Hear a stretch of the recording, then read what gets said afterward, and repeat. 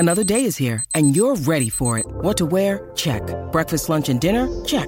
Planning for what's next and how to save for it? That's where Bank of America can help. For your financial to-dos, Bank of America has experts ready to help get you closer to your goals. Get started at one of our local financial centers or 24/7 in our mobile banking app. Find a location near you at bankofamerica.com/talktous. What would you like the power to do? Mobile banking requires downloading the app and is only available for select devices. Message and data rates may apply. Bank of America N.A., member FDIC. Welcome to Hail Varsity Radio, the voice of Husker Nation. Insight, opinion, expertise, with the biggest and best names talking Nebraska across the state. Join the show on Twitter at Hail Varsity and at Schmitz_radio. Call in at 402-466-ESPN or 1-800-825-5865. Here's Chris Schmitz. Welcome in. It's a Friday edition of Hail Varsity Radio presented by the Nebraska Lottery. If you can't tell by now, Chris, not in today. It's Elijah Herbal making a late switch. It's an audible. No huddle offense. Looked over to the sideline. They put up the card, and my face was on it. It's my turn to take the reins of the show today. Got a special show today called Winging It. That's a joke. I have a fun show planned out today. Derek Peterson in here in about 20 minutes, 4:25. Sounds like he's headed out to Kearney Catholic, going to go watch some high school football. So excited to go talk with him and talk about the issue that's on everyone's mind right now, and that's the vote, or maybe lack thereof, of a vote of the Council of Presidents and Chancellors of the Big Ten today. There was the rumor out there, that there would be a vote today, and by the end of the day today, the Big Ten could be announcing a fall season beginning on October 10th or maybe October 17th, and the day is moving on, and it seems as if we have no vote. Going to talk with him about that, maybe a little fantasy football before talking some high school football. In about an hour, the pride of Fairbury, Bill Dolman, going to be checking in from his home out in Colorado. Always excited to talk with Bill, hoping for a better result than we had last week, where we had all the connection issues with Bill. Got him in on Monday, and now getting him twice in 1 week. The honor of talking with Bill Dolman. He's coming up in about an hour. And then to finish out the show, we have some interviews with the head coach of Lincoln Southeast and the head coach of Lincoln Southwest. That's Ryan Gatula and Andrew Sherman, respectively, as it is high school football rivalry week, and that's where we are going to start the show today. Tonight, 8 o'clock here for our local listeners on ESPN Lincoln. Lincoln Southeast taking on Lincoln Southwest. As a Lincoln Southeast grad, this one just means a little bit more whenever you're taking on Southwest. And I remember my days at Southeast whenever you show up to the field and you'd see all your friends. You went to middle school with them, you played high school with them, or you played football with them in middle school. And you see those guys on the other side of the field, and you wanted nothing more than to beat them. It was just... if you went 1-8 in the season, but you beat Southwest, the season was an accomplishment. The season was a win, because Southwest, come on. If you have any thoughts on the show today, you can feel free to call in 402-466-3776. That's for our local listeners, or 1-800-825-5865. Would love to hear from you. You can also tweet at the show at ESPN Lincoln or at Hail Varsity, as well as tweet at me at Herbal Essences. As I said, we had made the late switch. Chris not able to make it in today. That also means Jeff Moats will be on the call for high school football tonight here on ESPN Lincoln. Again, that's Southeast, Southwest, but it's more than just Southeast, Southwest this week. We'll get into that game a little bit more here in a second, but rivalry games across the state. Looking up at Omaha, you got Bellevue East and Bellevue West going at it. That game has not been competitive in recent years, to say the least. Since Michael Huffman has taken over at Bellevue West, which is 4 years ago, I want to say it's some absurd stat, like 250-36, the final scores in those games combined, Bellevue West over Bellevue East. But it's Bellevue West's first game of the season, coming off that state title last year, looking to make a title defense. The thought is Omaha Westside going to be the team that is going to be the biggest threat to them. Omaha Westside taking on Kearney tonight, who fell to Lincoln Southeast last week. But Bellevue East, Bellevue West should be a fun one. My roommate actually went to Bellevue East, and he's got some poor memories from this game. He played football for the Chieftains up there at Bellevue East, and this game was always so early in the year that it was a litmus test for both teams. And in his 4 years of high school, they got blown out every single year, which happens. But he said that there's always the excitement going into that game. Maybe this is the year that Bellevue East takes down Bellevue West finally. Bellevue East only 2 wins over Bellevue West since 2000, so it's been a Bellevue West show in this game. But Bellevue East, you never know. They seem to favor themselves every single year. If you ask my roommate, shout out to Darren, he doesn't like Bellevue East's chances tonight, though. I don't know enough about Bellevue East to say for certain, but Bellevue West is a team full of playmakers. Got Johnson, who is the wide receiver, headed out to Iowa, son of Clester, brother to Cade, who is now in the transfer portal. Excited to see what he does with his season this year. We also have Millard West and Millard North going at it. Millard North, home of Eric Crouch, really brought that option attack to the forefront for Millard North. And I remember through my time in high school, that was the hardest part of playing Millard North, was that option attack, because not many teams, by the time I got to high school, graduated in 2017, by the time I got to high school, not many teams were running that option attack.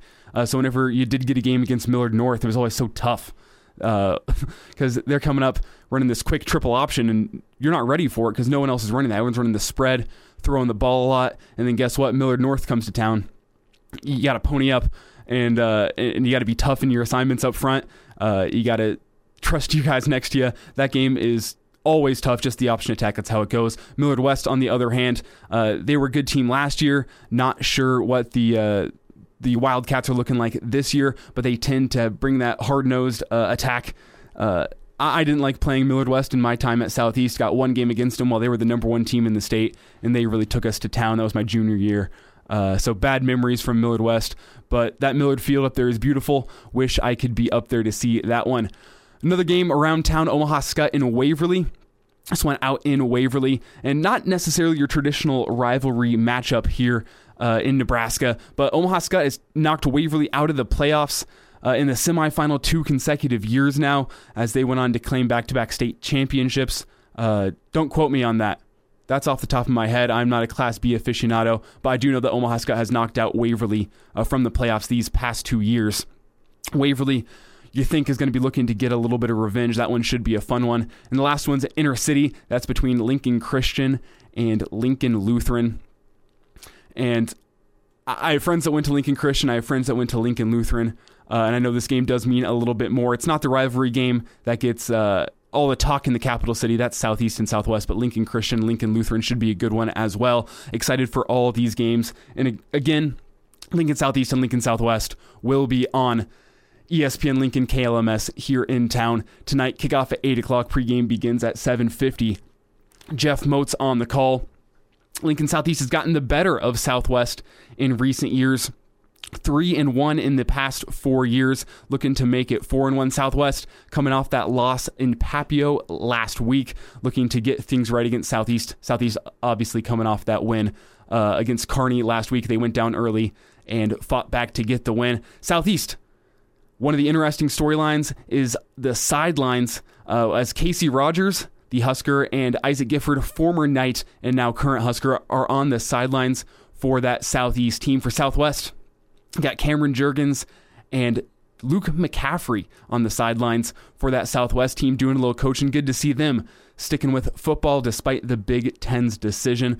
And let's get into that Big Ten decision just a little bit, because as I mentioned earlier, the rumor was that the Council of Presidents and Chancellors would be voting today in an attempt to bring back the Big Ten season by October 10th. This was after the report yesterday out of the Pac-12, Larry Scott, that the Pac-12 and the Big Ten might be looking to coordinate their seasons, get them playing at the same time. And this was in coordination with that release from the Pac-12 about the rapid testing and just how quickly you could get tests turned around and see if players are healthy. I mean, you could test them 2 hours before the game, make sure they don't have COVID, they get out there and play a game, test them again after the game. That could be a breakthrough, which is huge. But again, the Council of Presidents and Chancellors seemingly did not vote today. According to the Journal Star's Chris Dunker, Ronnie Green was not meeting with the other presidents and chancellors today. Rather, he was meeting this morning with the Secretary of Agriculture, and then this afternoon meeting with some of the Nebraska regents. Was he talking about moving the season up to October 10th with the regents? I'd assume not. That seems like a far-fetched idea, and I don't want to put that out there. But it's a possibility. It's a possibility. You also have Iowa AD Gary Barta, who said today that it would take a miracle for the Big Ten to be playing on October 10th. This really doesn't go against what you've heard within the past week. Bill Moose saying earlier in the week that October 10th wasn't even in the conversation at the moment. Seems to be that the talk right now still centers around either Thanksgiving or a dome type where they go get a host city and go play beginning around January 1st. I personally cannot stand the idea of playing around January 1st because you would be the least important football in the country at the time.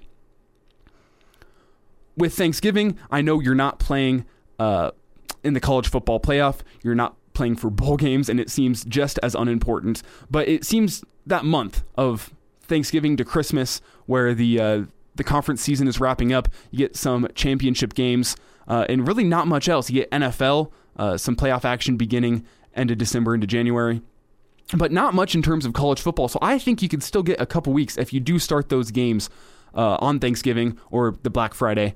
That month could be a Big Ten month, where the month of December then is dominated by Big Ten football. Then you get into bowl games. The Big Ten finishes up its season. I don't think it would be as unimportant as some would make it seem. What I do think would be just an unimportant and pretty stupid season all around would be starting it around January 1st because bowl games are going on. I'd watch a bowl game before I'd watch some random Big Ten school. Rutgers play Illinois. I don't want to see that. Go watch the Pinstripe Bowl instead of that. Go watch the Sun Life Bowl instead of that. All those matchups just seem so much more fun. They're made to be good matchups, whereas the Big Ten and the matchups that would be going on are not. And then, especially once you get into January, and then you're getting into playoff football, where you know what the NFL does. They put those playoff games on Saturday, especially Wild Card Weekend. You'll get your games on Saturday, your games on Sunday. It's an all-weekend event, the NFL playoffs, those weekends in January. Especially now with the NFL this year, one more wild card team per conference. It just doesn't seem logical that you would be starting the Big Ten season around there. And then the Super Bowl is coming up, and that's going to take away from Big Ten football. And not to mention, a lot of the top players are going to be opting out because what's the point of playing around there? You're injured, or you're risking injury to yourself even closer to the NFL draft. It's still not uncertain if the season would be over before the NFL draft, which leads me to my next point, which is the Football Oversight Committee, the NCAA's Oversight Committee for Spring Football, released recommendations for a spring football model for the conferences that have chosen to postpone their fall seasons. Brandon Vogel with a good write-up of this in Hail Varsity from a few hours ago. Still unclear when teams in the Big Ten would be able to play football. That is something that the Oversight Committee stayed away from. But there is a new potential end date, and that is April 17th. The season would be recommended by this Oversight Committee to end April 17th. They also recommend an 8-game season spread over a maximum of 13 weeks in the spring. And that model would allow for 15 practices over a 29-day period once the season begins. Next meeting scheduled for September 16th, at which it is expected to vote on the proposal. There are some implications that Brandon got into in his article, that the 15 practice allotment would be the same number of practices that teams get for spring football and would only apply to schools playing their entire schedules in the fall or the spring. So essentially spring practices would still be upheld, but you cannot be playing in November and still get those spring practices. If you begin your season in November, play through the spring, those spring practices would no longer apply. If you're using your practices, or if you're playing in the spring, you would then get to use your 13 practices over a 29-day period in the fall. But that is another nail in the coffin for that November idea, or even the October idea, is that if you're spilling over and you're doing games in the fall and the spring, it's the NCAA doesn't like it, and it seems to be that the Big Ten may turn away from that if that is the final vote from the NCAA Division I Football Oversight Committee. So again, wrapping things up, looks like that October 10th date is unlikely. And even in a system where a November start date is the best option for the Big Ten, NCAA seemingly wants to stay away from that one. They want an all-fall or an all-spring schedule. Before we get out of here in this first segment, again, Derek Peterson coming up here in about 5 minutes. I want to talk a little bit of fantasy football. Hopefully going to get into this a little bit with Derek if possible. But my fantasy football draft is Sunday night. And I spent my day, rather than preparing for this show, preparing for my fantasy football draft, because there's so many different ways that this could go. The 53-man roster being set today, a lot of cuts, and just could be a wild football season. I don't know which direction I want to go with this. Part of me, I have a late first-round pick, which then gives me a pick in the top of the second round. Patrick Mahomes, I don't think he's going to be available at the bottom of the first round. I think he's going to be gone. An option, though, Lamar Jackson. He could still be available. I don't play in a league that has a super flex. The quarterback is a little bit more undervalued. So I'm not sure if we're going to have two quarterbacks off the board in the first round. I have traditionally gone with a system in which I don't pick a quarterback until last in the league. It's a 12-man league, so I'm usually picking my quarterback somewhere around the 8th, 9th, 10th round because there's still a lot of value there. Ben Roethlisberger probably still going to be there. I see him having a good bounce-back season. Another name that could be there, Josh Allen. He could continue his trend. He had a good sophomore season. Maybe he gets into his third season and does even more. Drew Lock. I mean, the story of the last two seasons has been a second-year quarterback going and winning the MVP. Patrick Mahomes 2 years ago, second-year quarterback, wins the MVP. Lamar Jackson, second-year quarterback, wins the MVP. Both those guys showed some flash at the end of their rookie year and went on to win the MVP in their second year. Drew Lock showed some flash at the end of last year. Is he that guy this year? I'm not saying MVP, but is he the guy that makes that jump in his sophomore season in the NFL? I don't know. We'll find out. Maybe more fantasy football thoughts coming up. Derek Peterson on the way. And we're back. Fellas, think we could listen to the radio lesson? On Hail Varsity Radio, presented by the Nebraska Lottery. Yes! That's awesome! Back in, it's a Friday edition of Hail Varsity Radio, presented by the Nebraska Lottery. Elijah Herbal filling in for Chris today. Chris has the day off. Excited now to welcome in a writer for Hail Varsity, Derek Peterson, the good doctor himself. Derek, correct me if I'm wrong here, but it sounds like you're on the road out to Kearney today? I am, yeah. So I got to assume heading out to... Go ahead, I'm sorry. I got to assume you're heading out to go watch Heinrich Harburg and Kearney Catholic, right? Yeah. So when the Big Ten decided that it was going to do its will they, won't they thing with the football season, when we thought that there was not a chance that there was going to be fall football, I decided to reach out to Kearney Catholic and ask if there was any way that I could sort of kind of embed with the team, obviously as much as COVID would allow, and it's a 2-hour drive for me, so I'm not going to be able to be there every day, but started a week ago with their first game, and I'll be at all of their games this season, both home and away, and I'll be spending some time with the coaching staff and spending some time at practice with them and telling stories beyond just Heinrich Harburg, because there are just in the short time that I've been out there, they've been super awesome, and there are some pretty interesting stories that I'm excited to tell over the course of these next couple months. Derek, I don't want you to spoil any of your own stories, but what are some of the challenges that they've faced in a weird season like this here in 2020? And I mean, how often does Kearney Catholic have a recruit with the caliber of Heinrich Harburg on their team? What has that all done for this 2020 season? It's really funny because, I was talking to Greg Smith about this because he's kind of doing something similar with Lewis Central and Thomas Fedoni. He's trying to be at as many games as he can. And I say this carefully because I don't want it to sound like the rest of the team is not good, but Heinrich looks the part. He looks like a legitimate Division I scholarship quarterback. He looks like a guy that is just kind of like drops down onto this team. He looks a little out of place sometimes when you see like their scout team quarterback running stuff in practice. It is funny because And two, it's because of his stature. He's 6'5", he's tall, he towers over people. He is a prototypical pocket passing quarterback that also just happens to have some athleticism. So it is kind of funny watching just from that standpoint. But you know, I said this after their first game. There are some talented players on the team. They've got a guy at running back that also doubles as a starting linebacker for them that is a bruiser. They've got a wide receiver that also doubles as a starting safety for them that's actually a really good basketball player. They've got another wide receiver that starts at outside linebacker as well.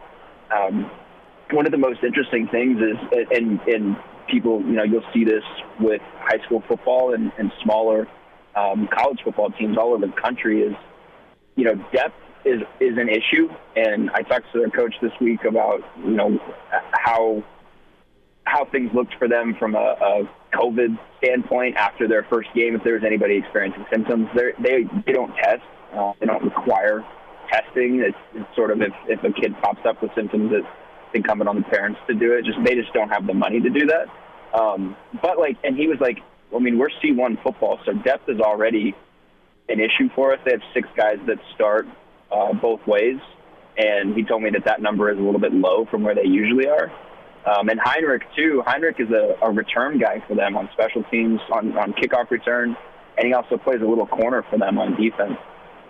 So, you know, the most interesting thing this season, I think, is going to be just tracking depth and how teams adjust if, let's say, an injury pops up or you have a freak accident that happens in practice or something like that, and somebody has to miss a couple games, or, God forbid, you have a COVID test and you lose a couple guys. You know, I think that'll be the most challenging thing for some of these smaller teams, for non-Class A high school teams around the state, and then for, you know, some of the teams throughout the country college-wise that don't have the testing capability of like a Big Ten team.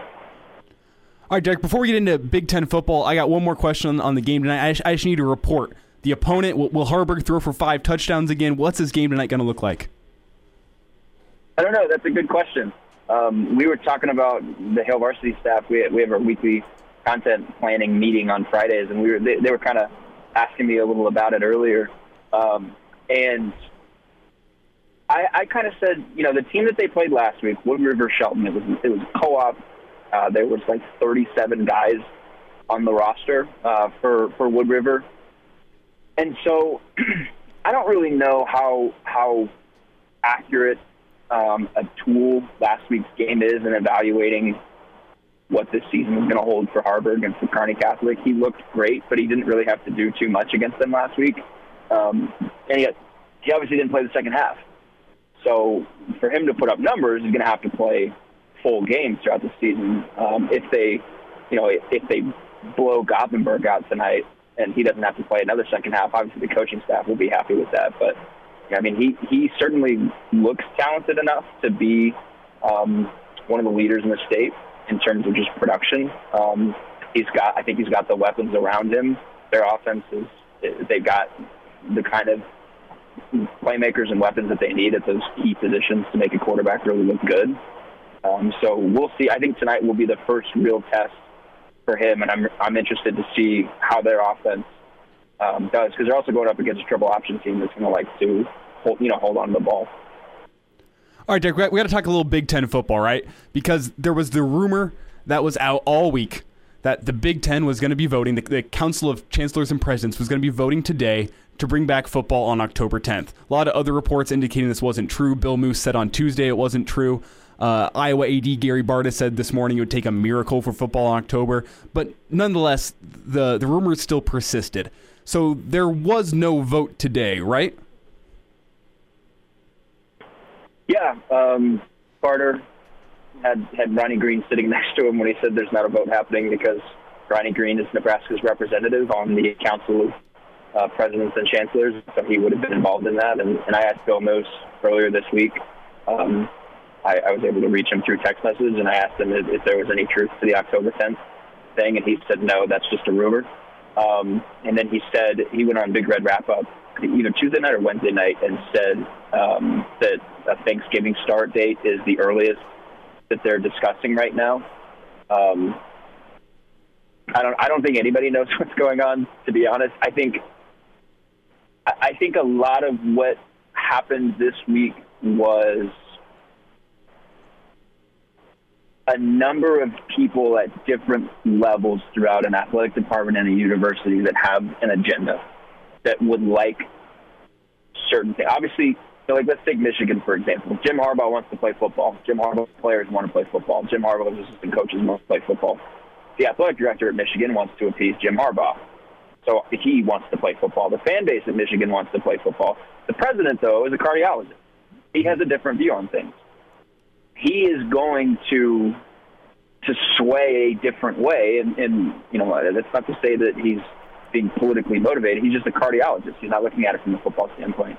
But, like, if you start getting into the anonymous sourcing thing, it's really easy for Jim Harbaugh to pick up a phone and call a reporter in Detroit and say, hey, we're talking about October 10th, just because he wants to get the ball rolling. You know, like when Jeff Brom came out with his January proposal shortly after the Big Ten postponed the season, I kind of looked at that as like a, you know, just in conjunction with Barry Alvarez talking about how they hadn't talked about what a spring season would look like. I kind of looked at Jeff Brom's thing as just like, hey, he just wants to, like, spur conversation and push this thing forward. It kind of seems like the Big Ten has really been sitting on its hands for a while. The coaches don't want that to continue happening, and so they're dropping these, hey, we're trying to play as early as possible. And then that you know, spawns conversations or things like that. I don't know if that's what happened here. That's not reporting. That's just my guess, an educated guess. But I think an October 10th start would be difficult, to say the least. Thanksgiving is like Bill Moose said, is probably the earliest that they're looking at, and even then, I don't know. I don't know what we're going to end up doing. Yeah, one of the things that kind of makes that November start date difficult is what the Football Oversight Committee, Division I Football Oversight Committee, that is, released today about their recommendations for the leagues that have canceled. This hasn't been voted on yet, but they did release it. You get a chance to look at this report? Yeah, so if I, you know, correct me if I'm wrong, but you're talking about if a team they could have fall ball in place of a spring period. So, like, they could have, like, their equivalent of a spring practice period in the fall if their conference is looking at a spring season, right? But then if they do that, if a team, say, like Nebraska, the Big Ten settles on a January 1 start date or whatever date in January, Nebraska could have whatever the equivalent of spring practice in the fall would be, mm-hmm. and then it has its spring season, but then it can't have, like, season or whatever it may be, that it would just take the place. That's interesting. The thing specifically for Nebraska, I saw somebody point this out, because the recruiting dead period was also extended. We might reach a situation where Nebraska doesn't have a single person come to campus, a single recruit come to campus for a calendar year. That's bad. And it also, I think one thing that's going to come up in conversations, if the Big Ten says, hey, we're going to start January 1st, you guys can have a fall ball or spring ball equivalent from, like, October through November or whatever it may be. Does Nebraska have a spring game equivalent in the fall?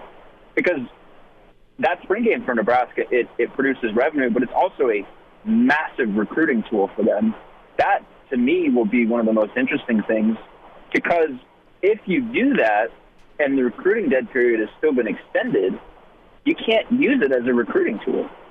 So you're either having one without reaping the benefits that you would normally get from one, or you're not getting one at all.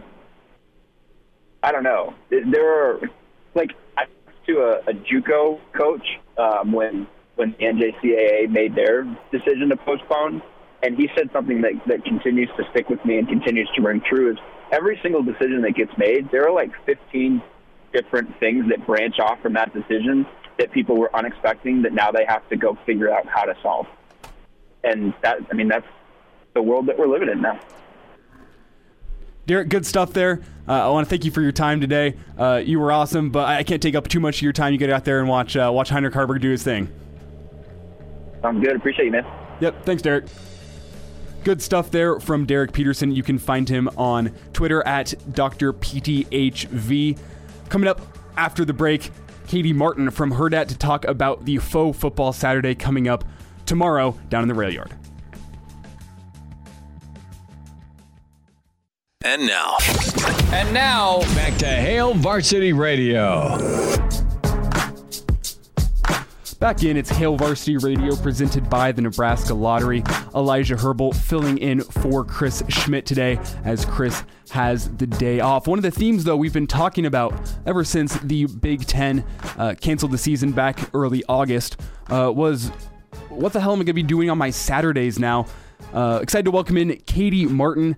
Katie's going to talk about these Faux Football Saturdays going down the rail yard tomorrow, September 5th. They're going to be playing the 1997 Nebraska-Missouri game, correct? Yes, absolutely. Hey, Elijah, thanks for having me on. Yeah, no problem. How are you doing today, Katie? Doing great. You know, we're excited for our faux game day. You know, as a Lincolnite, I always look forward to September and October, November, and a little disappointed, at least for now. I mean, I'm hoping it could change, but we're excited to put an old game on and create a little bit of opportunity for people to come out and enjoy some fun and wear red. So give me a rundown of the day tomorrow. What's going to be going down at the rail yard? Sure. So we've got yoga by Sarah Rasby in the morning at 7:30, which runs parallel to the farmers market. And then we'll have a DJ running roughly 11 a.m. just to come and enjoy some fun music. And then we're going to play the football game at 2:30. And from there, we'll just, roll into having some live music and a DJ and just enjoying being outside while we can in this weather. Now, Katie, are there precautions in place for COVID-19, making sure that doesn't spread at this event? There are. So something that's really important to us is working really closely with the Lincoln Health Department and making sure that we are appropriately providing safety precautions and the DHM. So, we'll have tables.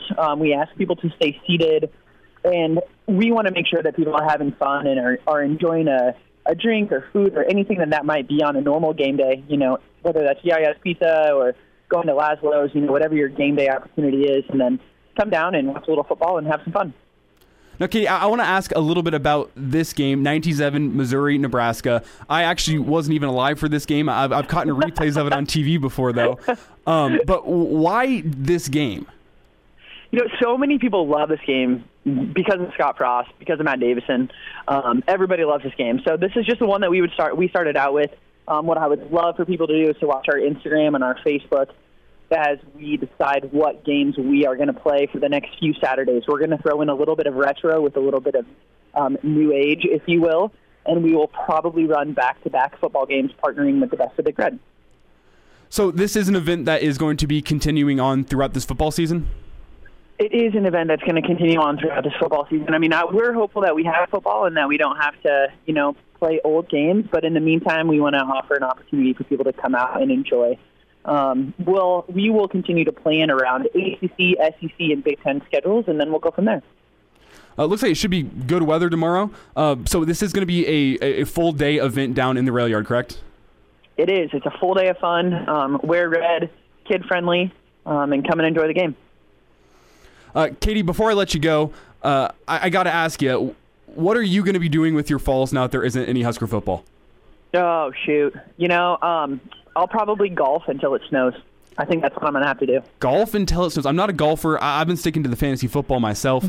But if you are looking for something to do on your Saturdays, it seems like the rail yard is the place to go. Missouri versus Nebraska, 1997. One more time, what time does that game start at tomorrow, Katie?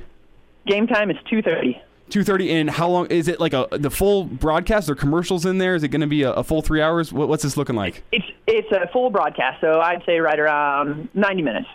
90 minutes of fun down in the rail yard to watch some Husker football. Katie, appreciate the time. Have a nice Friday evening, and good luck with the Husker football tomorrow.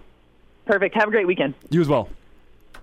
That was Katie Martin from Hurrdat discussing the Saturday Husker football event that's going to be down in the rail yard. Looking forward to that one. Could be fun. I got to go check it out. I've been looking for... I've been complaining. I don't know what to do with my Saturdays besides homework. So going down, checking out Husker football in the rail yard. I personally am looking forward to those classic games that I don't always get the chance to watch. You see them in YouTube in terrible quality, 240p, 360p, trying to figure out which pixel the football's in. So I'm going to go down and check out Husker football down in the Railroad. Should be a fun one. Get some drinks, get some food, enjoy the company of Husker football fans around you. Want to finish up this segment here talking back to a little bit more fantasy football. Ran out of time with Derek. Derek's talking with all that good stuff about the Big Ten and the Football Oversight Committee. But I'm right back in this fantasy football wave. Because when I'm not down in the Railroad watching Husker football on the big screen with friends, Husker fans, getting drinks, enjoying the weather, I'm going to be studying for my fantasy football draft this weekend. That's what I'm up to. And I just have so many conflicting thoughts. Remember, you can call the show, give me your thoughts, 402-466-3776, 1-800-825-5865. Because, even in this past week, a lot of movement. Leonard Fournette going to the Bucs. I thought Leonard Fournette was going to be a great value pick with the Jaguars because he was about all they had on offense. Not to slight Gardner Minshew or DJ Chark one bit, but Leonard Fournette was the consistent weapon on that offense. You kind of knew what you were going to get. He was probably going to give you at least 1,000 yards rushing. So I was looking forward to having him as a solid backup running back, keep him on my bench and play him for good matchups. But now down in Tampa, he's not the first string back anymore. Going to be interesting to see what his touches are like in the first week. That now becomes a dangerous pick if you take him too high. So that's just, I don't know. That's a debate to me because everything's happening so quickly. And then you also have this season, you got COVID-19. How is that going to impact the season?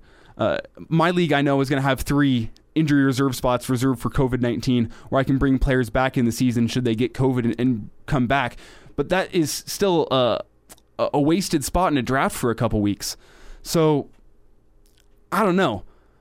But the question I keep on coming back to is quarterback. Because it seems like if a guy in your league last year had Lamar Jackson, he ended up winning the league. 2 years ago, you had a guy, if you had Patrick Mahomes on your team, you probably won your league. That's just how it went. Those 2 quarterbacks were able to control the league, and if you had them on your team, you were an instant title favorite, essentially, because of the amount of production that those guys put up. So the question for me is, which of those guys do you get? Lamar Jackson didn't go until, I think, the 3rd or 4th round in my draft last year. He was a good value pick. Is that next guy Drew Lock? I talked about that in the first segment, but it could also be Kyler Murray. He's another sophomore breakout candidate. He's got a great pass-catching option now in DeAndre Hopkins. Why the Texans ever let DeAndre Hopkins go, I don't know. But that's the Arizona Cardinals' benefit. They now have Kyler Murray. They have a good running back tandem, Kenyon Drake and Chase Edmonds. I think Chase Edmonds has very, very high upside for that Cardinals team and could be getting the production come the end of the season. I don't think Kenyon Drake's a long-term viable option there. But, I don't know, you could be betting on the Cardinals this season, as weird as that sounds. Cardinals so used to being bad, and Kyler Murray didn't even look great last year, but a better-looking defense, Kyler Murray with options this year. Arizona Cardinals, maybe Kyler Murray's the guy to pick at the end of the first round. I don't know. That's the question I keep coming back to today, has been, where am I going to go at quarterback? Do I go with the old guys who know what you're going to get? Do I reach a little bit and get one of these young guys who could win the league? Do I go with Kirk Cousins, who, he's got balls right now. He'll go play in COVID. He said that himself earlier in the week. Do I go take Kirk Cousins? I like his football guy mentality. I don't know. Wrapping up in hour 1. Coming up after this, it's Hail Varsity Radio presented by the Nebraska Lottery. Chime in 402-466-ESPN or email the show, Chris@HailVarsity.com. Just try me. Back to Hail Varsity Radio.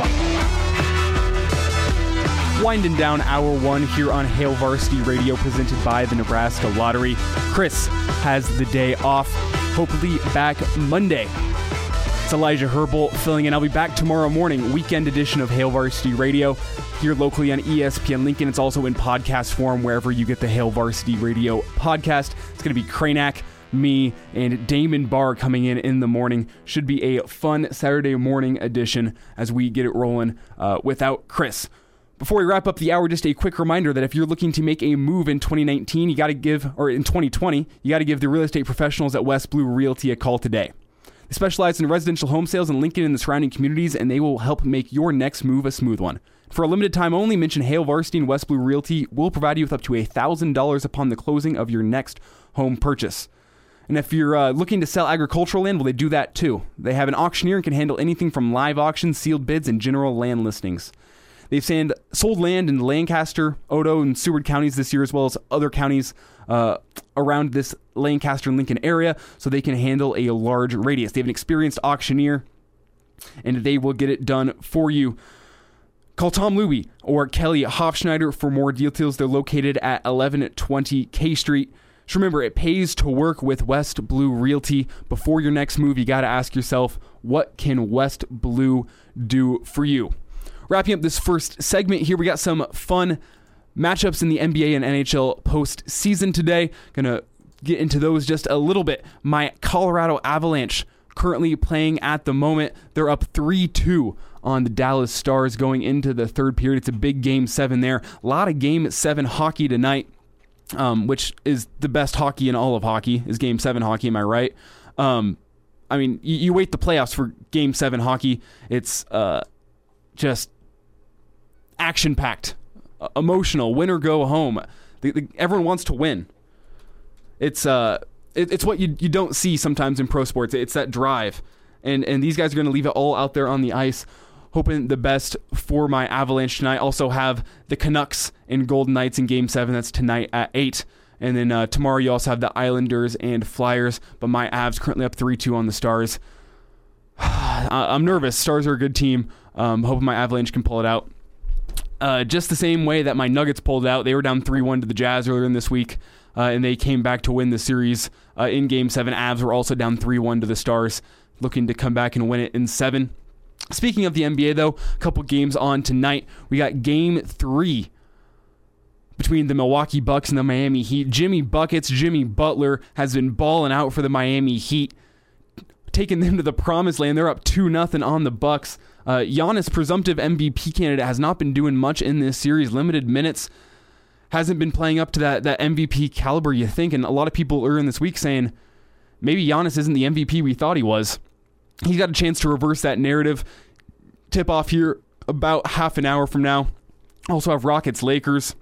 Lakers are that presumptive favorite in the West, coming in at the 1 seed. LeBron James, Anthony Davis, how are you going to stop them? Rockets are going to give it their best, but that small ball lineup, not sure how that's going to work for them against Anthony Davis. Wouldn't be surprised if Anthony Davis goes for 40 tonight. It's as simple as that. Who's going to guard Anthony? PJ Tucker? Is PJ Tucker going to guard Anthony Davis? I don't think so. Who's going to guard LeBron James? James Harden? Is James Harden going to guard LeBron James? It's going to be a shootout, that one. It's not going to be a defensive battle, that's for sure. A lot of NBA storylines, NHL storylines. Before we go, just got to say, go Avs. Good luck in the third period. Let's go get that win. Hour 2 coming up. Bill Dolman after the break. Welcome to Hail Varsity Radio, the voice of Husker Nation. Insight, opinion, expertise, with the biggest and best names talking Nebraska across the state. Join the show on Twitter at Hail Varsity and at Schmitz_radio. Call in at 402-466-ESPN or 1-800-825-5865. Here's Chris Schmitz. Back in, it's Hour 2, Hail Varsity Radio, presented by the Nebraska Lottery. Elijah Herbal filling in for Chris today. You can find me and follow me on Twitter at Herbal Essences. It's Elijah Herbal on Twitter. Should find me. You can also reach out to me on Twitter or call the show 402-466-3776 or 1-800-825-5865. As we roll into Hour 2, I'm excited to welcome in the pride of Fairbury himself, Bill Dolman. Bill, it's a bit of high school rivalry week here in Nebraska. We got Lincoln Southeast, Lincoln Southwest. We got Millard North, Millard West. We got Bellevue East, Bellevue West. A lot of rivalry games, but I guess I don't know. My knowledge of the Fairbury Jeffs isn't what it used to be. Does Fairbury have any big rivals? Well, back in the day, a lot of the schools that are suburbs of the greater Fairbury metropolitan area, they always want a piece of you, What schools would those be? When you're the big dog in the neighborhood, everybody's, yipping at you, like Beatrice. That was always a bit of a rivalry. Crete. Trying to think, Hebron was a wannabe Class C school back when I was around, and we were ruling Class B. Pius always, thought that they could get a piece of us, but I got to, remind Thunderbolt folks that my senior year at Fairbury, just an absolute ass kicking down in Fairbury in basketball. So, you just kind of get used to it week after week. It's, it's kind of like the Huskers or, the Dallas Cowboys, the Packers, Patriots. You just get used to it. Bill, did you play football or were you just a basketball guy? Both. I lettered on the PAT teams at Fairbury High, which was tough to do because we didn't score that often. And then basketball. I was fortunate to be on the state runner-up team back in 1983 when unfortunately we lost to Mount Michael in the championship game. But everybody knows that we get that taken away from us. But nevertheless, hoops. Bill, hoops was the big deal. Bill, we can't spend too much time on high school football. Got to get into the important stuff. Like what I saw on Twitter earlier this week. Maybe you saw it too. It was the guy in front of the Lincoln City Council discussing boneless wings. Did you get a chance to see this? I did see it. I did. It made national news, and to a certain extent, you're like, jeez. But on the other hand, it was actually kind of refreshing to see something completely different, completely out of the norm, and I don't know what his angle was,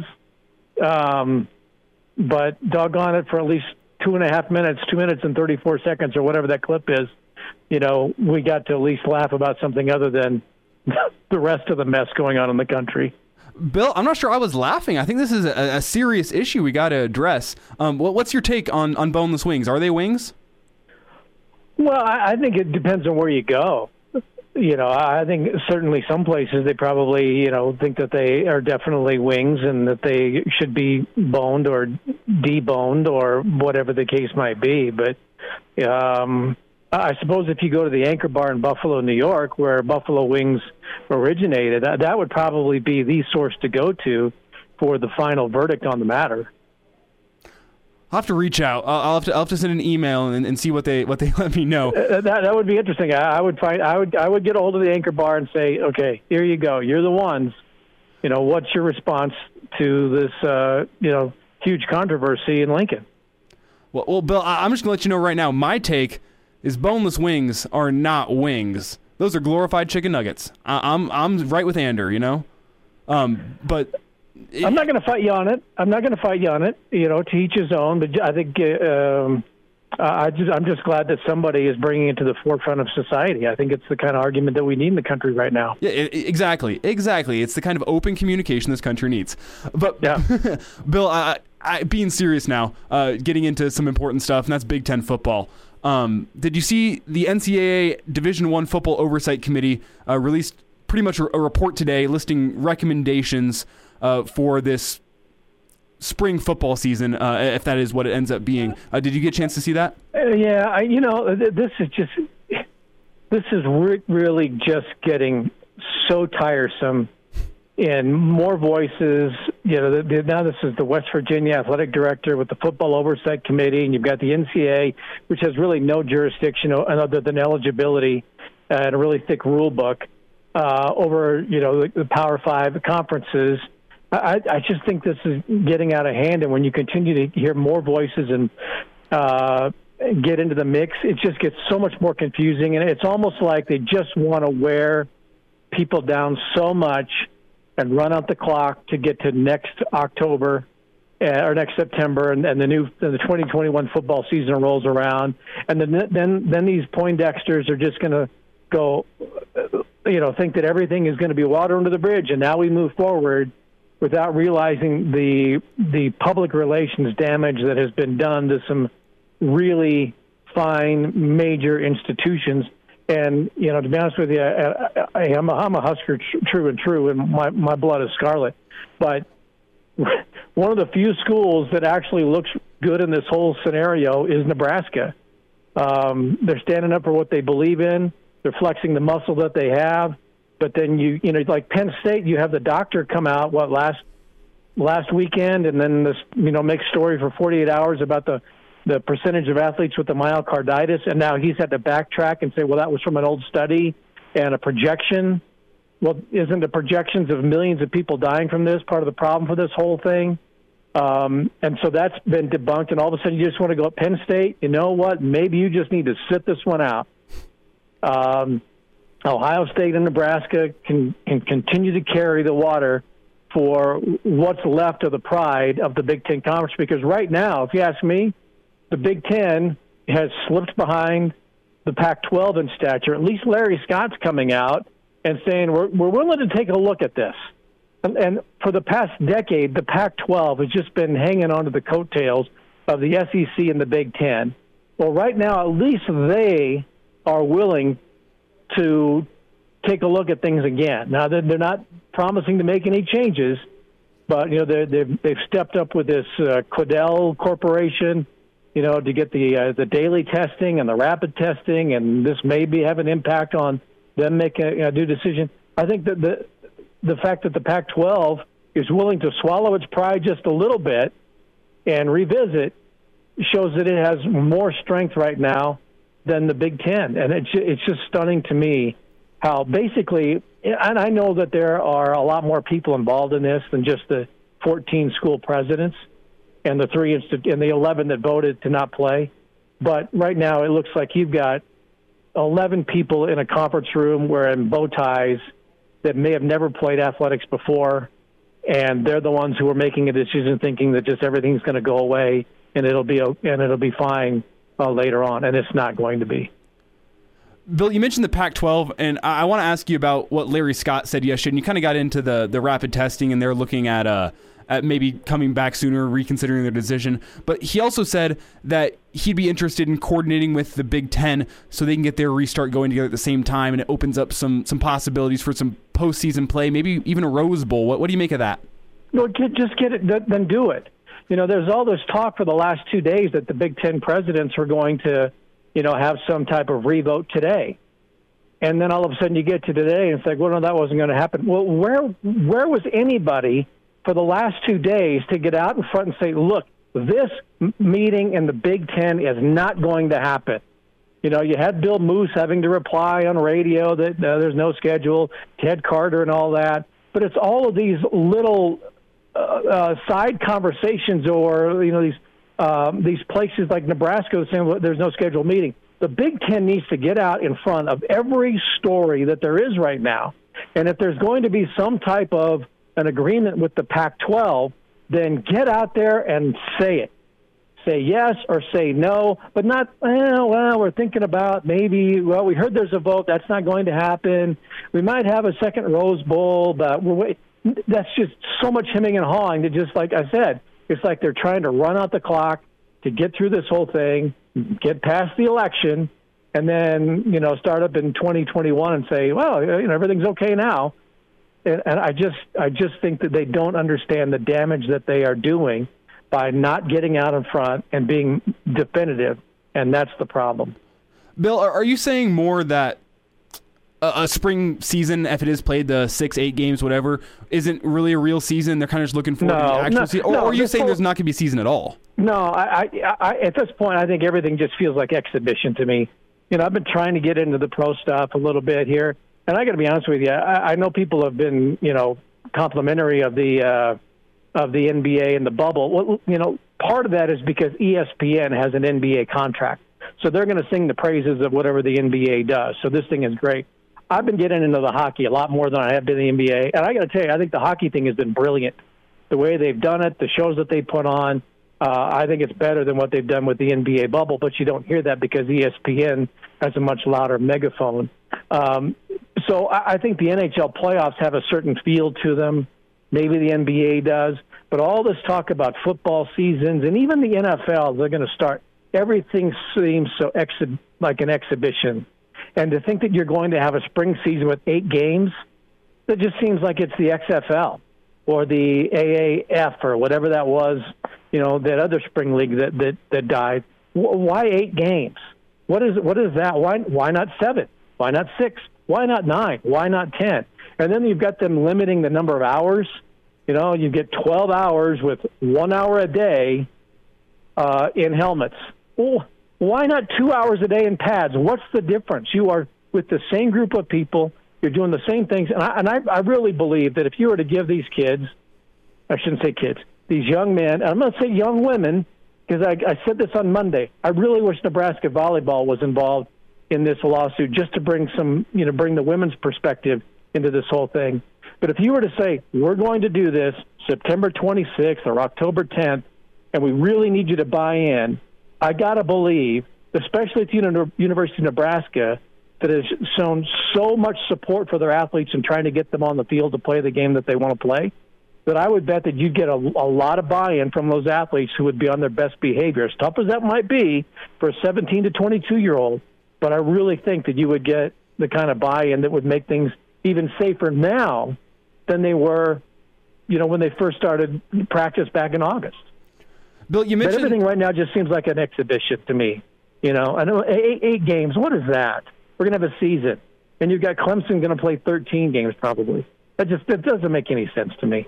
Bill, you mentioned the hub cities for the NHL and the NBA, and I've been closely following those two. I'm a Denver sports fan, so I feel like you probably know a little Denver sports. Nuggets come back from 3-1. Avs playing in Game 7 right now.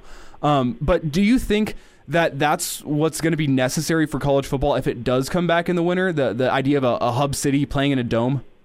I think that's probably where they would end up going, and then that you'd have, and maybe they try to play, a couple games, 3 games a day. I don't know. I mean, I've actually done college football games where there have been doubleheaders in a dome before, just because it limited travel for teams with smaller budgets in Indianapolis.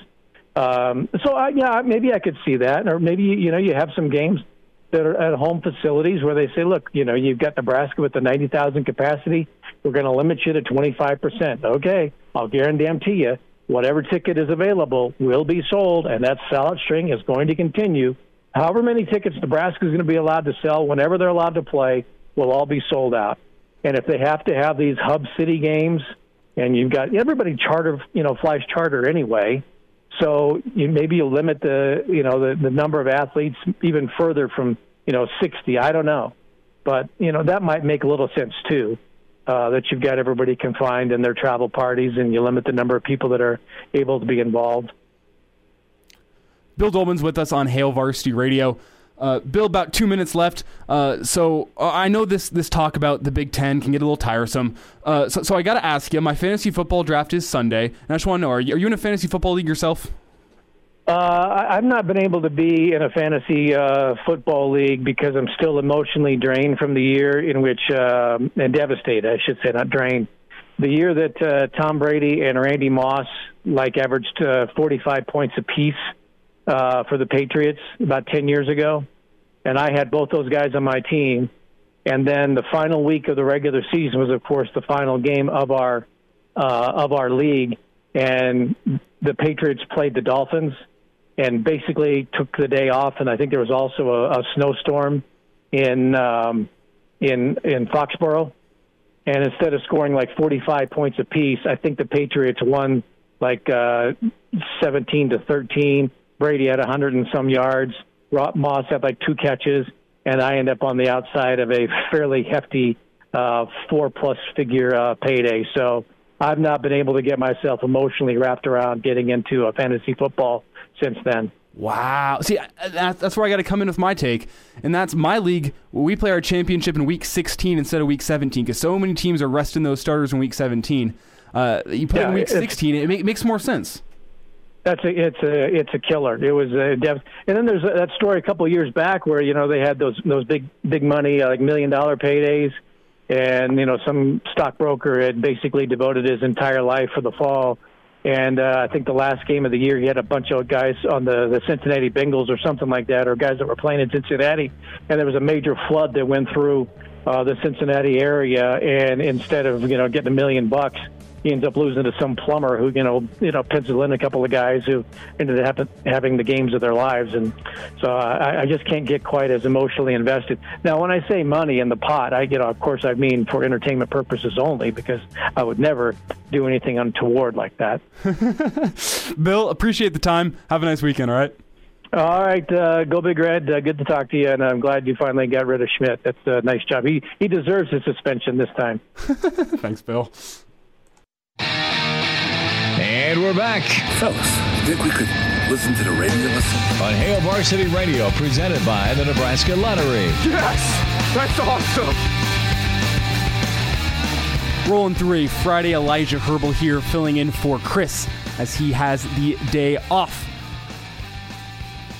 Again, said it before, say it again, it's a big weekend for high school football here in Nebraska.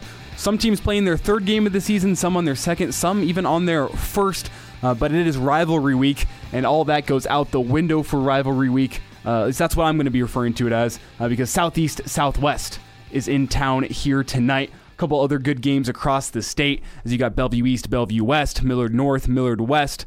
You got Kearney going into Omaha, taking on Omaha Westside. Omaha Westside is a team that was in the state championship last year, finished as a runner-up, and they are looking to make a state title push this year. At a pretty emphatic win last week as they look to make a push for the state championship. Kearney, on the other hand, losing to Lincoln Southeast last week in a heartbreaker. They are going to go try to turn it around against one of the top teams in the state tonight. That should be a good one. But the game we're focused on here on ESPN Lincoln, here for the local listeners, is Lincoln Southeast versus Lincoln Southwest. Before Chris took the day off, he did leave me with a few interviews, one from Lincoln Southeast coach Ryan Gatula and another one from Lincoln Southwest coach Andrew Sherman. Both of those are very good stuff. Thanks to Chris for leaving those behind.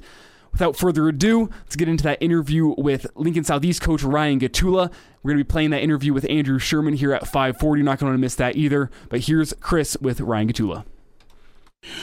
Back with it, and we'll talk some more high school football. We say hi to the head coach for Lincoln Southeast, Ryan Gatula. Coach, thanks for a few minutes. Let's get back into last week as you started the season. A tough road win at Kearney, 14-10. What'd you like about your guys gutting it out? Well, I really liked how they competed. Certainly there's a lot of things that we feel like we can work on and get better at, that's for sure. But I really liked how they competed. I thought we had some great leadership from some seniors on our team that stepped up and made some pretty big plays in situations where we had to have them, and so very pleased with that aspect of it. Take us through some of your senior leaders that folks will be listening for and watching this season. Who are some of the guys you're leaning on to be those player coaches on the field? Yeah, well, there's a number of them, so I hope I don't leave anybody out. But, I thought last week guys like McGinnis Schneider on offense, playing quarterback really is a guy that makes plays when we have to have him. Tavion Thompson was another guy that, made plays on both sides of the ball. Derek Branch, those are, just a few names. Barrett France, a guy that, doesn't have a lot of stats but is always making plays, whether it's on defense, playing defensive end, or blocking people. And, I think those are some guys that really stepped up week one, and probably a number of them I missed as well. Ryan Gatula is with us, head coach, Lincoln Southeast. Kickoff 8 o'clock on ESPN Lincoln, ESPNLincoln.com. Coach, tell me how this off-season was and the summer session was for you and the kids navigating COVID and this pandemic.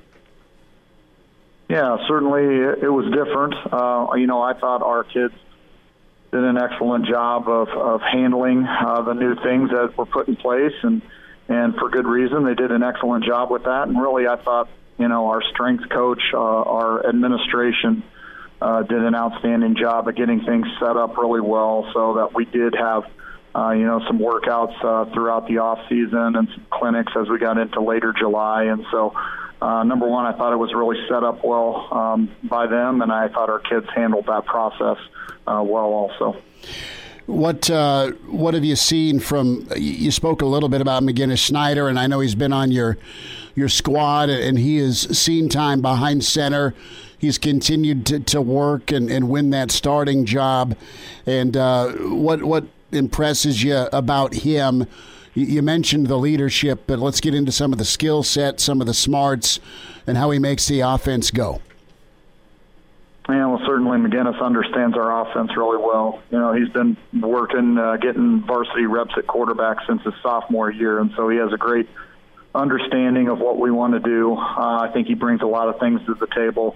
Certainly he's a great athlete, a threat to run the ball, understands passing game concepts as far as reading coverages, and so he brings a lot to the table. And like I said, he's just a great competitor. He's a guy that's been out there, whether it's on the varsity basketball court or varsity football field, you know, playing a lot of defensive back for us the last 2 years. And so he gets it from a competition standpoint and leadership, and the guys really believe in him. Let's get into your lines of scrimmage. Tell us a little bit about the offensive line, and we'll flip it around. Also, the defensive line. How do you feel about both those units? Yeah, well, we really like what we got done the first week, playing a great team in Kearney and getting a win on the road. You know, with our offensive line, we got a lot of new faces. We had 5 seniors playing there last year, all very good players. And so with our offensive line, it's a lot of new guys that are getting their opportunity to step in and show what they can do at the varsity level. And so I think, you know, as we progress here week to week, they're just going to get better because they're going to gain that experience of playing together. Defensive line, I thought really our defense played outstanding last week. You know, a couple plays we gave up in the first quarter, but then otherwise we're able to really play excellent defense the rest of the way and make some huge plays there in the fourth quarter to preserve the win. And so our D-line played well. We got some experienced people there. Maddox Burton, he's another senior that I didn't mention earlier. That's, you know, he makes a lot of plays for us on the D-line, and so I thought they played excellent. Coach, stylistically, what do you kind of preach defensively? Are you guys kind of a react defense? Do you have athleticism? Are you aggressive? I mean, what's your identity? Well, we want to get great athletes on the field on defense, and you know, I think week one we really had guys that stepped up and made plays when they had to. We have a number of guys that are at new positions defensively this year. They maybe had some experience playing last year, but they're playing a little different position this year. And so I thought they really adjusted well, especially as we got past the first quarter last week. And we just want to be sound. We want to communicate really well and make sure that we're lined up properly, and then just allow our kids to play fast and make plays. And like I said, I thought our defense played excellent last week. Couple minutes left here. Ryan Gatula is with us, head coach, Lincoln Southeast, Southwest, to kick off 8 o'clock on ESPN Lincoln. Coach, let's dive into Max Butenbach, what he can do for you. I know he's kind of a backup defensively that will see some snaps, but what's Max bring to the party running the football for you? Well, he's a good young athlete, and he played a lot of defense for us week one. You know, he was on the field for us at the end of the game in certain sets defensively, and he's going to carry the ball for us as well, and he's going to play special teams. So Max is a really versatile young player for us, and, you know, I think he's one of those guys that as we progress here week to week, he's just going to continue to get better as he gets more experience at the varsity level. Really was pretty dominant at the freshman level last year, then came up and played with the varsity at the end of the year, and certainly he's ready for that this year, and he's going to get better as we go every week here. Coach, thoughts on Southwest? They had a tough one on the road at Gretna. Their defense had some pretty tough moments in a good way, a lot of tackles for loss. What sticks out on film about the Silverhawks? Yeah, well, they're well coached, and they are a team that defensively, you know, you're going to see the same things year in and year out as far as they fly around and get to the ball really well and hustle. And so, like you said, they were able to make some big plays defensively, and we know that we have to play better going from week one to week two. Like I said, we were happy getting a win on the road, but we're going to have to play a better football game against Southwest. They're always like I said, playing hard and well coached. And so we got to improve upon those things we did last week to continue to have success. Have you been pretty pleased with practice this week? It's been good. It's been good. I think our seniors, as I said earlier, have given us really good leadership and kept this group focused. And so we have some good senior leadership, and we also have, 3 or 4 really young guys, some sophomores that had to play a lot of snaps for us last week. And so those seniors do a great job of bringing those guys along and making sure they understand what it takes day in and day out to be successful at this level. Ryan Gottula, head coach of Southeast. Coach, we'll see you a little bit later. Thanks for a few minutes today. No problem. Thanks for having me. There he was, Lincoln Southeast head coach Ryan Gottula. We got Lincoln Southwest head coach Andrew Sherman coming up after the break. Before we get there, just a reminder from the Nebraska Department of Highway Safety Office, 1 out of 3 fatal crashes involves an impaired driver. Driving drunk, buzzed, or high is never acceptable, and law enforcement officers are working around the clock to stop it with sobriety checkpoints and saturation patrols. As a driver, make the correct choice of a non-alcoholic drink or have a pre-selected designated driver. Be smart and start the conversation. Who's driving home? A message brought to you by the Nebraska Department of Transportation Highway Safety Office. Again, big Friday night in Nebraska for high school football. No Husker football this fall. People are thinking maybe October 10th. It's not going to be October 10th. People are thinking Thanksgiving. Okay, maybe Thanksgiving. That's still months and months away. 2.5 months. 2.5 months. Okay, that was bad math by me. Apologies. 2.5 months until November, Black Friday.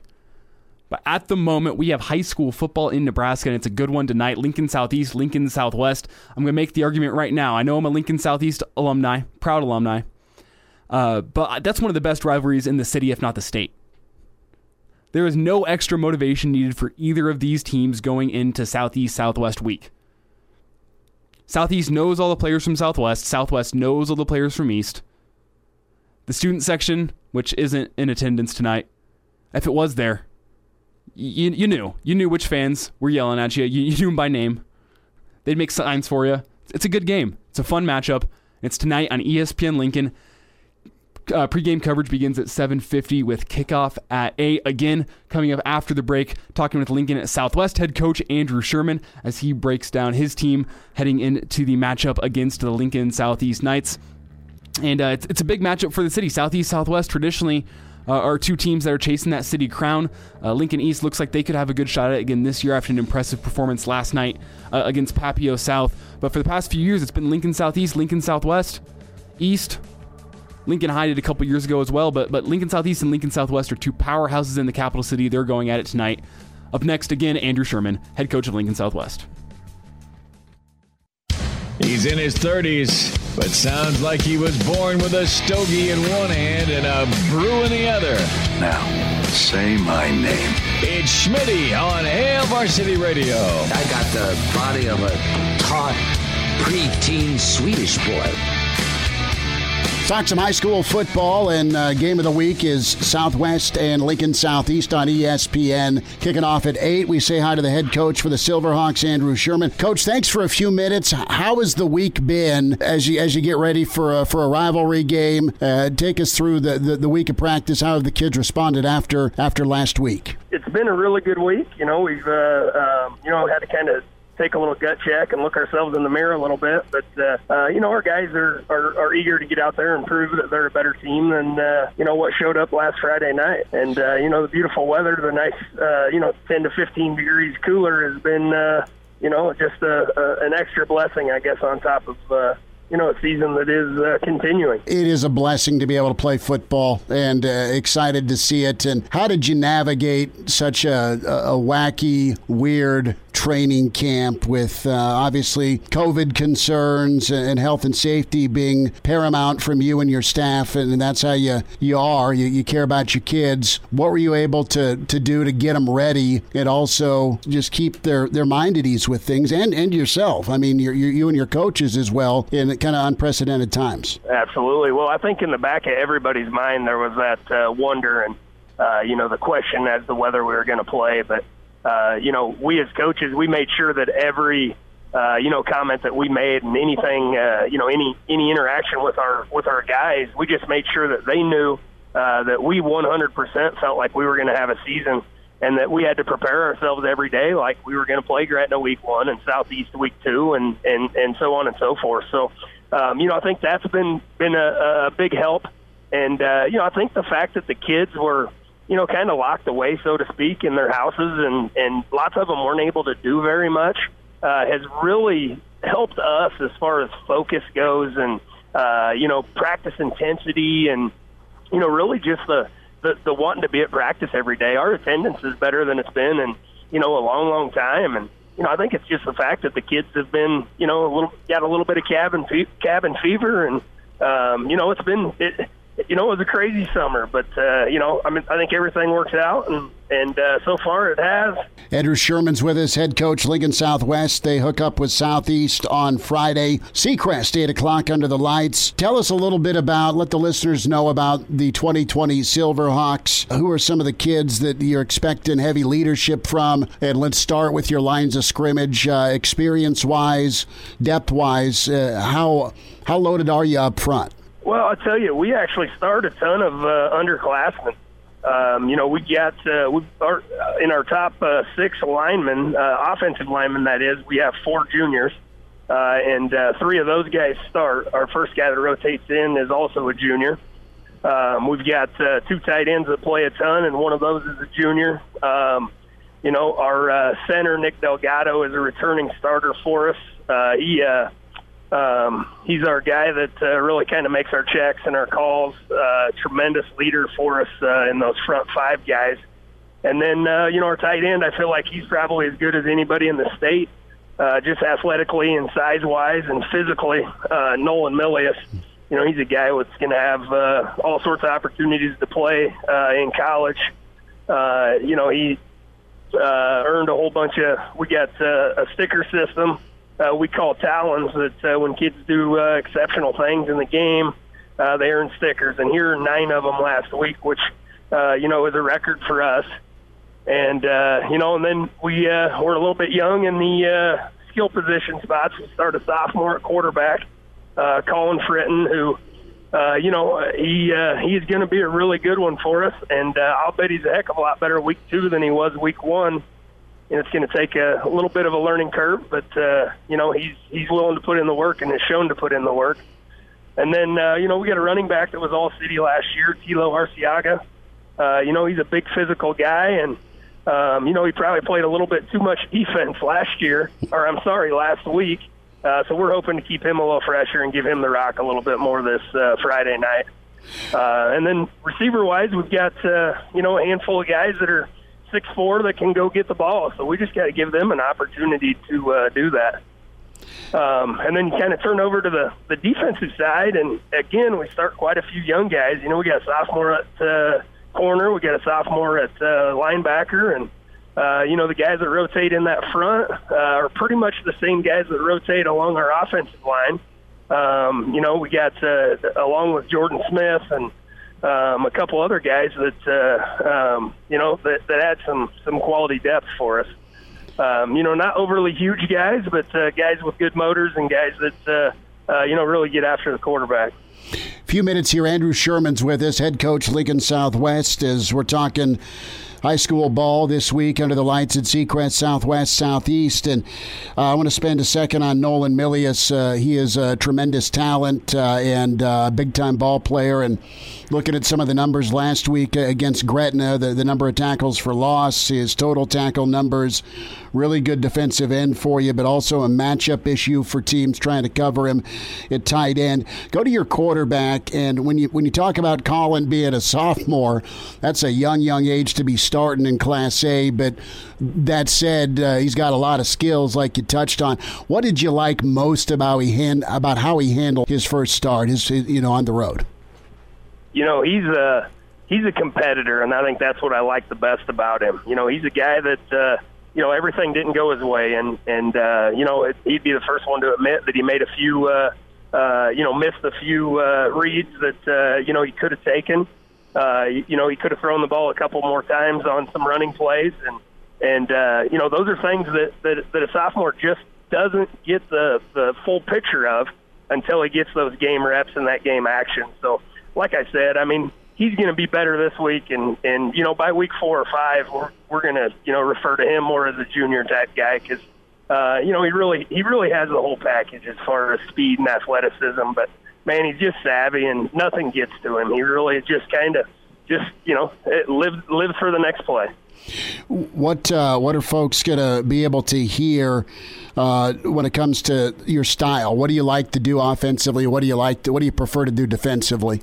Well, I tell you what, defensively, we really like to fly around. I mean, we're kind of a gap-controlled defense. We like to send a linebacker pretty much every play, either inside or outside. We really hope to get some pressure on guys. We're a pursuit-type defense. So against a running team, Southeast is a little bit more of a running team. They throw well, but they're a little bit more of a run team, which, sometimes our style matches up pretty good against that, and sometimes it doesn't. And I think, it's just going to be us making those one-on-one tackles. And if we're able to do that, I think that's going to, bode well for us, obviously.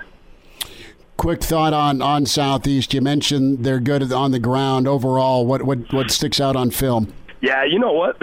They might be as good at all 3 levels on their defense and offense. Meaning, they got offensive linemen, defensive linemen that can play. They've got linebackers and running backs that can play, and they've got receivers and DBs that can play. And lots of times you go against the team and they're maybe missing one of those levels. And Southeast is a very well-rounded team. They've got some ability at every single one of those. And I know they've got some youth too, and they're really excited about those young guys they've got playing. So it should be a tremendous game. Can't wait for it. Coach, best of luck. It's Andrew Sherman, head coach of Southwest. We'll see you at Seacrest, and thanks for a few minutes. Absolutely. Thank you very much for having me.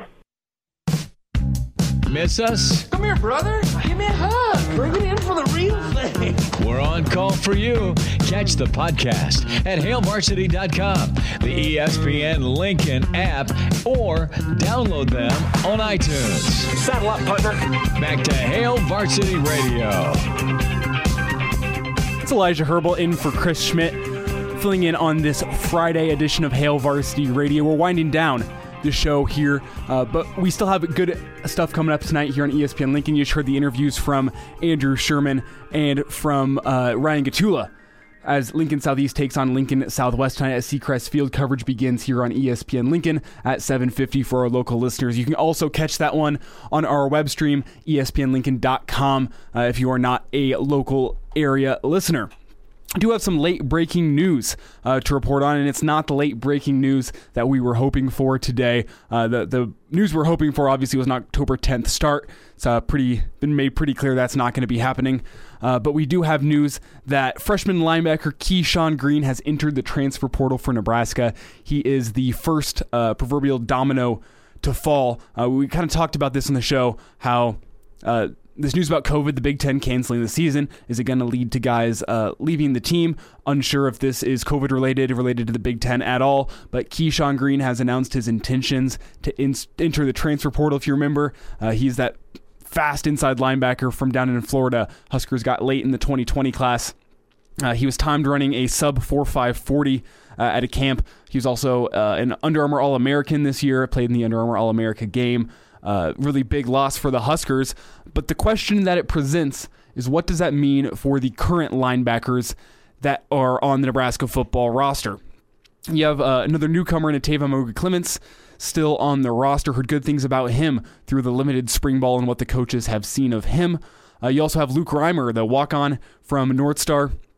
Hearing also great things about him through spring practices and his development. He was one of those guys that was a bit unheralded going into last season, got some big play time against Rutgers especially, and has been looking good according to the coaching staff. Got Colin Miller, Nick Henrich, who missed out on his entire freshman season because of injury. He's going to be coming back hopefully healthy this season, as well as Garrett Snodgrass, another redshirt freshman. I mean, the options at linebacker for Nebraska, they're there. Will Honas, you expecting him to start. You're expecting Colin Miller to start. Jackson Hanna, you're expecting to get some production out of hopefully soon. He was a big-time recruit coming in. But Nebraska now loses their biggest commit at linebacker from the Scott Frost era in Keyshawn Green as he announces his intentions to transfer. Unsure where he's going to be going, but his name has been entered into the transfer portal. And it's not the news you like to hear, but the hope is that this transfer is more based on there's guys ahead of him that are going to get the playing time. There's other guys that Nebraska has brought in who are ahead of him on the depth chart, and he's going somewhere else for playing time. If that's the case, all the best to him. He made his choice. He came to Nebraska, decided it wasn't for him. All the best to him. But you just got to hope that this is about guys being ahead of him that are going to be getting playing time. They're going to be getting experience, because that linebacker position, it's a big question mark for the Huskers. It was the weak point of the defense last year, and you're now losing the most talented addition you had in the 2020 class, at least according to the recruiting metrics. So big loss for the Huskers on a Friday. That's all we got for Hail Varsity Radio today, though. Reminder that we do have the Saturday morning show coming up tomorrow morning. That's going to be Mark Kranak, me, Elijah Herbal, and Damon Barron here producing. That's 7 a.m. here on ESPN Lincoln for the local listeners. It's going to be available in podcast form for the listeners across the state as well. Excited for that one as Chris gets the morning off again.